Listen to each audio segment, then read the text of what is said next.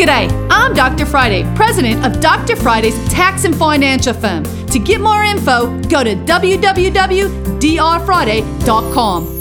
This is a 1-minute moment. Question that came in asked, how do I report the sale of a second home? And this is a little bit tricky because was that second home ever rented out? Was it a VRBO?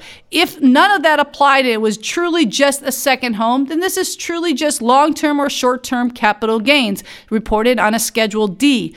But if it was a rental at some point, remember, we have recapture of depreciation, which is taxed at ordinary income rates. Then the actual gain between the sale price and the original purchase price and all the other assets tied to it would be capital gains, either long-term or short-term. If you've got questions, go to drfriday.com. You can catch the Dr. Friday call-in show live every Saturday afternoon from 2 to 3 p.m. right here on 99.7 WTN.